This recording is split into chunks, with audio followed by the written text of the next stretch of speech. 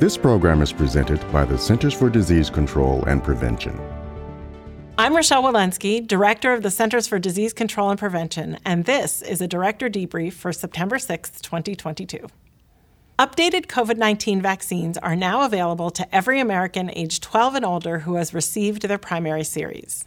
CDC now recommends Pfizer-BioNTech's updated COVID-19 vaccines for people ages 12 and older, and Moderna's updated COVID-19 vaccines for people ages 18 and older.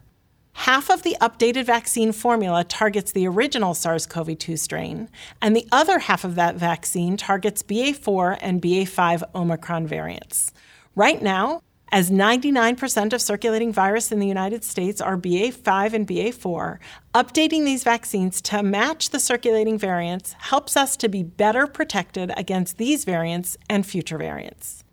Data from studies on over 1,700 people who received a bivalent COVID-19 vaccine demonstrated an increased immune response and broad protection against known variants.